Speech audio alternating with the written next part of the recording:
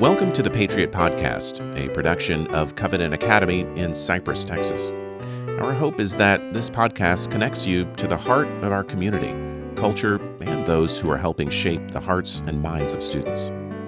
Thanks for listening, and we hope you enjoy today's episode. Hello and welcome to this episode of the Patriot Podcast. Thank you for tuning in. I'm Michael Gaines, and I'm joined today by Leslie Collins, the head of school here at Covenant Academy. And we also have with us today Michelle Hunt, who is the upper school theology, humanities, and biblical Greek teacher. Glad to see you, Michelle. Thanks for joining us. So in this episode, we are continuing our conversation around Psalm 46. So, when we and kind of taking some of the concepts that we've been talking about, for someone who is looking at Psalm 46, and Michelle, kind of looking to you, when you sort of approach this particular chapter, what are some of the things that you're kind of going into it or thinking about as you read through this? So first, I think the first thing to note is that it's a communal psalm. If you look at it in verses 1 to 7, 11, there's this emphasis on He is our fortress. He is with us. He is our refuge. We will not fear. He is with us. And so this idea of this, again, this is not meant to do in isolation, which is kind of funny since we're all in isolation right exactly. now. Right. But here with the podcast, we don't have to be with this thing. Amen. But this is something to say with community. And I think another theme that's throughout is just this idea that's chaos that is prevalent in this psalm, and the acknowledgement of chaos that's kind of running amok in various realms. But how, despite that, we as God's people can take refuge in Him, because regardless of the threats of chaos and how they may manifest, He is stronger than those things. Which is really, as I kind of saw you nodding your head, Leslie, but yeah, I mean, that is the name of the game, today, which is the feeling and reality in some aspects that that things are kind of all over the map, and even on a very local, tangible level, even within the Covenant community, the fact that maybe for some students it feels a little chaotic of, my routine of getting up and going to school and being in the courtyard and, having morning assembly, like those things are, while they might be disrupted, it is encouraging. And I'm seeing, even as we're talking here, the true encouragement and reality that God is faithful and He is here throughout all of that, even through, the craziness or cray-cray, as maybe some kids might even say, right? And just to acknowledge the chaos for families, parents like you who are full-time and Rachel who are working, and now you're homeschooling by nature of this situation. It's incredibly difficult. And I'll be honest, our teachers are working harder in order to bring the resources that you all need. People might think, oh, well, this is just, loading things up on the LMS or meeting via Zoom. Well, actually, it's a lot harder to do all of those steps. It's taking, I would say, 3 to 4 times longer to do everything related to the LMS and the uploads so that parents can teach at home than it would be for us to walk into a classroom and begin to do what we're gifted to do. But this is what God has called us to. And we're all in and we're leaning in. But the chaos is real. Right. The chaos is real. Right. I think too, so many times, Michelle, don't you feel that people think the Psalms? I mean, that's so Old Testament. They're so irrelevant to our modern culture. I think that's a normal thought that modern believers or unbelievers may have as they look at our desire to take every thought captive to Christ and believe that every word of God is inspired. How would you answer that?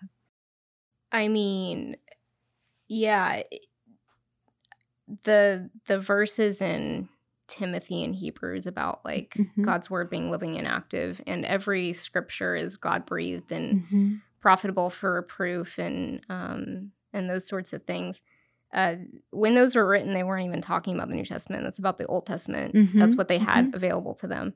And so with things like, Leviticus or Exodus, where I think we're prone to throw those out the window pretty quickly because we don't understand them. But even with Psalms like this one, where there are some things that are hard to understand, like who is Korah? What's an alamot? Things that are foreign to us, it's easy to just kind of skim over those and gloss over those because they're not easy to understand. But really, if you spend some time gleaning through it and trying to understand a little bit better, I mean, if we take those words seriously, that it is God-breathed and profitable for us, then there is nothing that's useless or not edifying or super important. These are God's words. And so they're always relevant. Amen. Amen.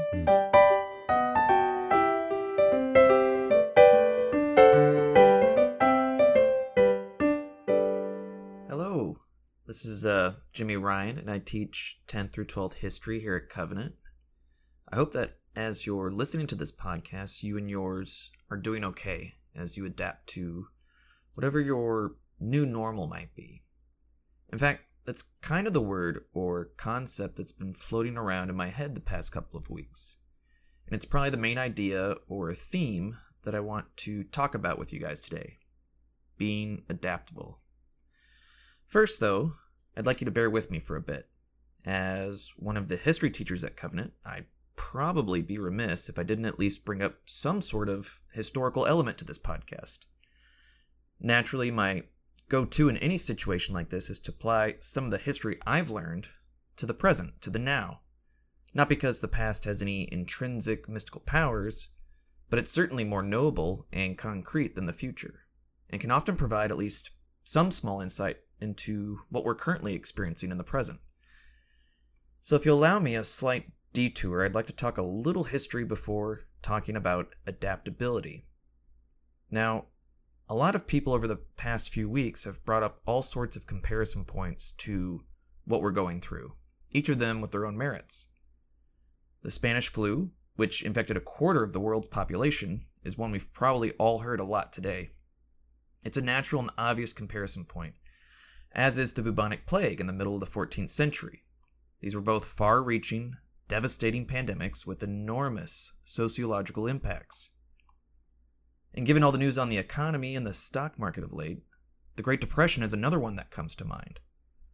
Starting with the stock market crash of 1929, the Great Depression vastly altered the world's economy, causing international trade to fall more than 50% and unemployment to rise as high as 33% in some countries. It was unprecedented. The world's GDP fell 15% during the Great Depression. For a point of comparison, the worldwide GDP fell less than 1% in the recession of 2008 and 2009. Another historical event, but perhaps one I've seen pop up in the news less often, is the invasion of France by Nazi Germany in 1940. And if you can't tell yet, by the way, I teach a lot of 20th century history at Covenant. Going back to the event, in May 1940, Nazi Germany shocked the world with the unparalleled speed in which their military took out France's, which France, by the way, at that time, had the most powerful military in the world. French civilians in particular were not ready for the speed in which the Nazis took over. The old order, everything they knew, was very suddenly and very frighteningly uprooted, to the point that on Monday, a family was enjoying a nice night out, Tuesday, all the trains had stopped running, and then by Wednesday, foreign soldiers in shiny black uniforms were goose-stepping past the Eiffel Tower and unfurling crimson flags in every window.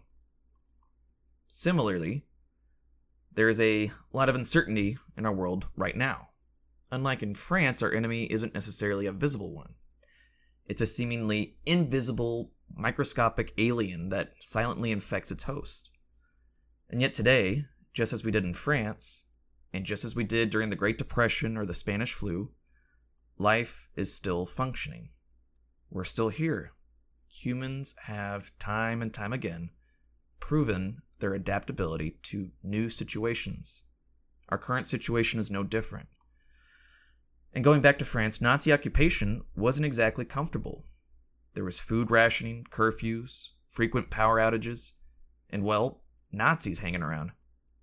But life continued. French people still ate at cafes, they still attended church, they still went to school. Now, I'm not going to say that it wasn't like it was before, and it certainly wasn't perfect, but they adapted. Not unlike how many of us have had to do so today. I know for many of you, whether it be going to restaurants, or your church services, or even our little school, things have looked pretty different the past couple of weeks. But again, we're here.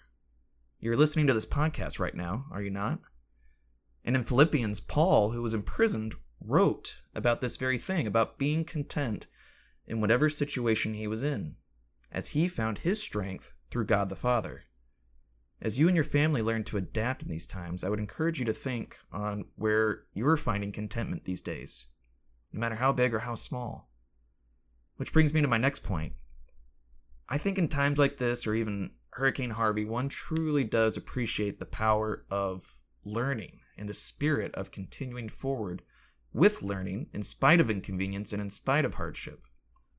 Of course, one might be wondering at times how we can even think to continue to learn and do school when all this is going on around us. To which I'll quote C.S. Lewis by saying, "If men had postponed the search for knowledge and beauty until they were secure, the search would never have begun." We cannot simply wait for the quote-unquote right moment to come along in life, as our world is a broken one that will never be perfect.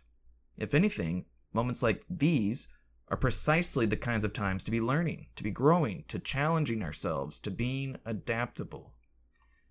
And that adaptability is going to be key going forward. Anything big like this drastically alters humanity.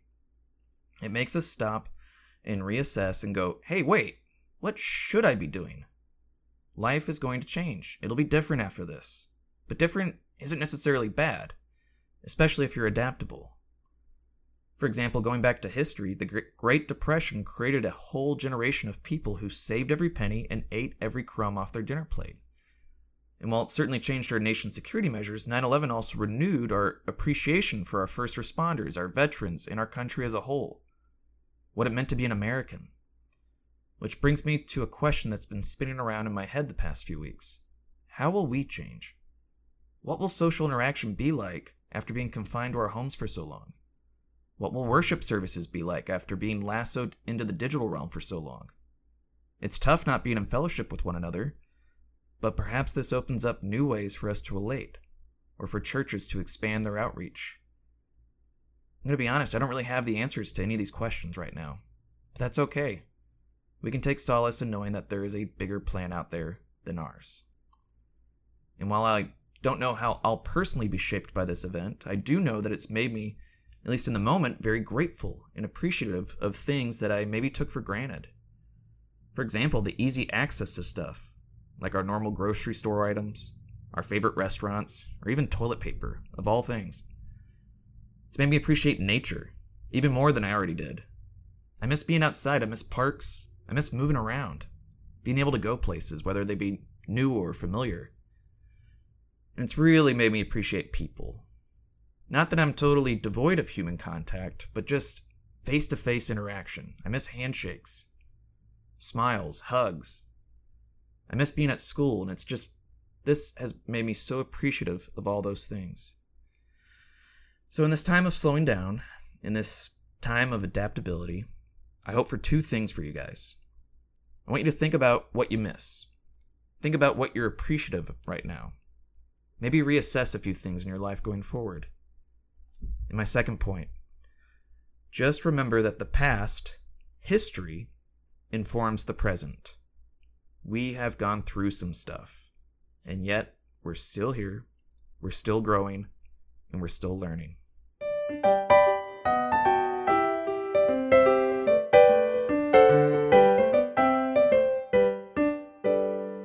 So as those that are listening, saying, "Okay, I want to really try this idea of meditating on Scripture, or, kind of Christian meditation, as you mentioned earlier."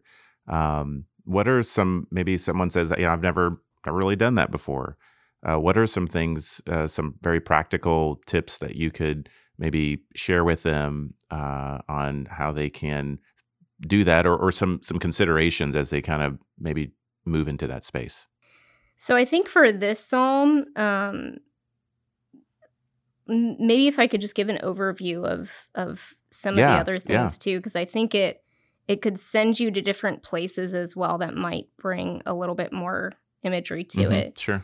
But what I would say in general is reading through it a few times and trying to get an overall sense of what it's saying. Maybe if it seems like it's referring to another story somewhere, going and looking that up as well. But that would require some sort of familiarity with like an overall biblical thing, which I'll just tell you in a second what this seems to be referring to. But a concordance is helpful for that, things like that. But again, if you're just meditating on it, reading through it a few times, looking up other sorts of things that it's referring to, and then as you're looking at smaller chunks of it, just repeating that. God is my refuge. Lord, thank you for being my refuge and my strength. And even you could even just focus on one word, which knowing what those words mean really is helpful too, which I can say that too. But so this psalm especially, this psalm seems to be divided into three main sections. The first section is 1 through 3 that stops it. Well, each section is kind of divided by Selah, which no one really knows what that word means, but it people have guessed maybe it's some sort of poetic notation that means interlude or musical interlude or something, or a pause of some kind. But in the first section, verses 1 through 3, he says, "We will not fear though the earth gives way, though the mountains be moved into the heart of the sea." It repeats mountains in 2 and 3, and also talks about water a few times. And if you are thinking of like the biblical narrative, that might send you back to Genesis 1, where we see that at the beginning of creation, the earth was formless and void, which is this idea of chaos. There's nothing going on except a big orb of water. And in that, by day 3, God has separated the water and made dry land to appear. And with this psalm, it seems to be indicating that idea is being undone. With the creation narrative in Genesis 1, God was making order out of chaos. And here it seems like the chaos in the created order is being, the threat of it at least, is kind of more prevalent. But he says, even in that, though mountains be moved into the heart of the sea, mountains are strong and stable, right? There are things that you don't expect to be moving about. But when those things do go, we can still not fear, because God is our refuge and our strength, and he's a present help in trouble.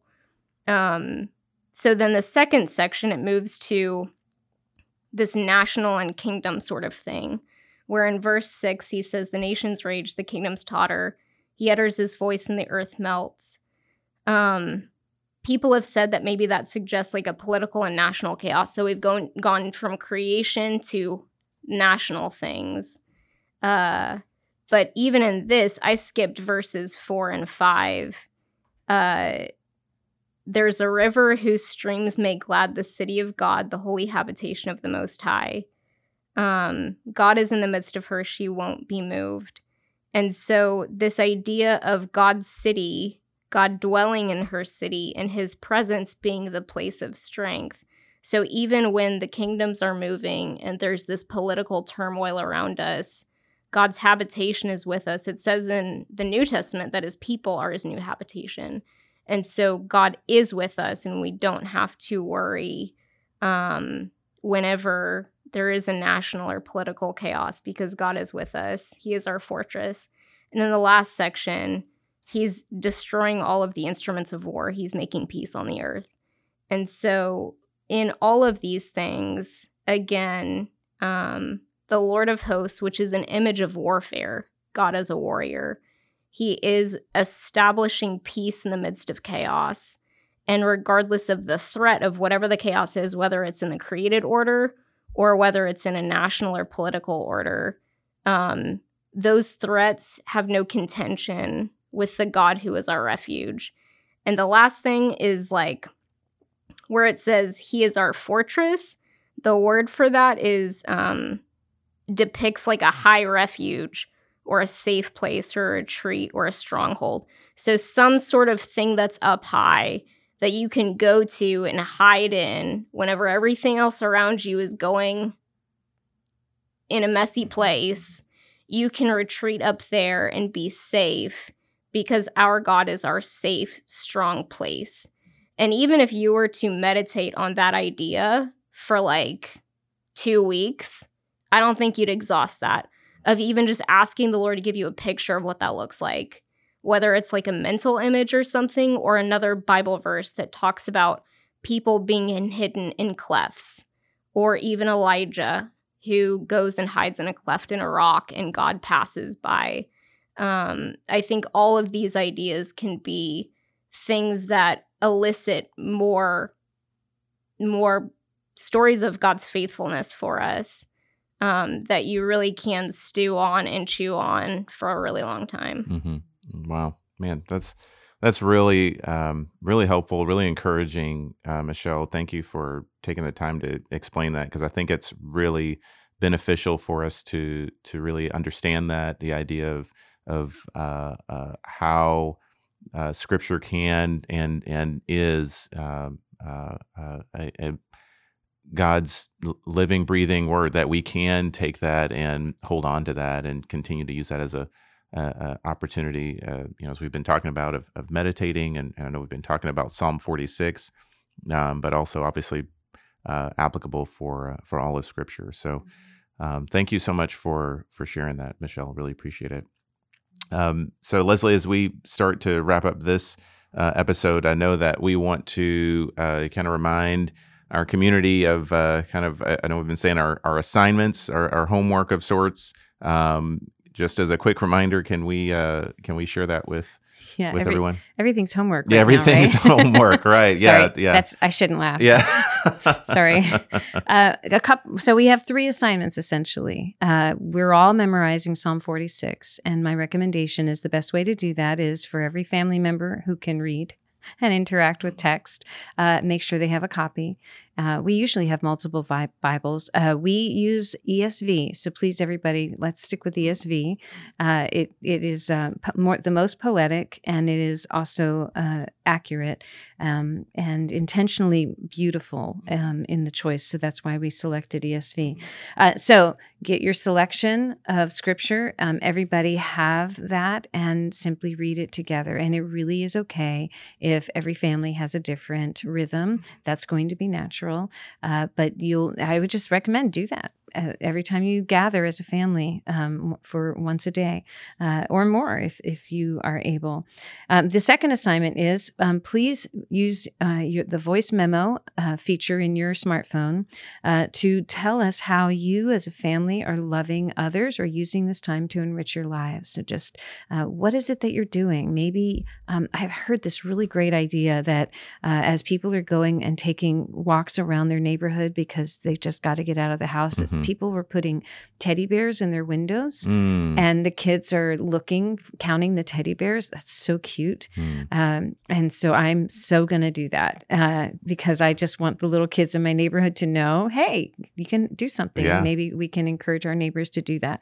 And then I'd like to encourage you to join us for our regular daily blessing time. We are using St. Patrick's breastplate, which is a shield, and it is a poem that St. Patrick wrote, and it is based on much scripture, and it is beautiful. We have a small portion of it that will be in your hands. You will all receive it via email, and I just encourage you, take that breastplate, say it out loud, either you, your whole family, your cute little children, whatever it will be. We love your voices. You may not love your voice. Very few people like their radio voice, but we love it. Yeah. And so please send us your voice memo. And here's how you send it. Michael can tell you how to do the technology, but send it to me at my email, leslie.collins@covenantcypress.org. Yeah, absolutely. So everyone's got almost everyone has a smartphone, and you have a voice memo capability in there. So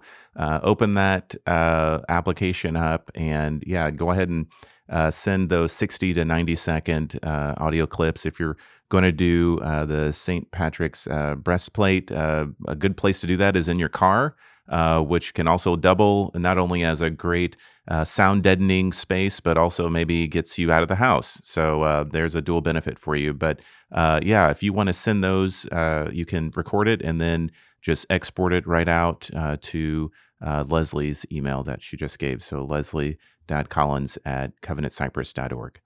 So thank you for joining us on this episode, and a special thank you to Leslie Collins, our head of school here at Covenant Academy, and also Michelle Hunt, who is the upper school theology, humanities, and biblical Greek teacher. So thank you both for being here. Thank you, Michael.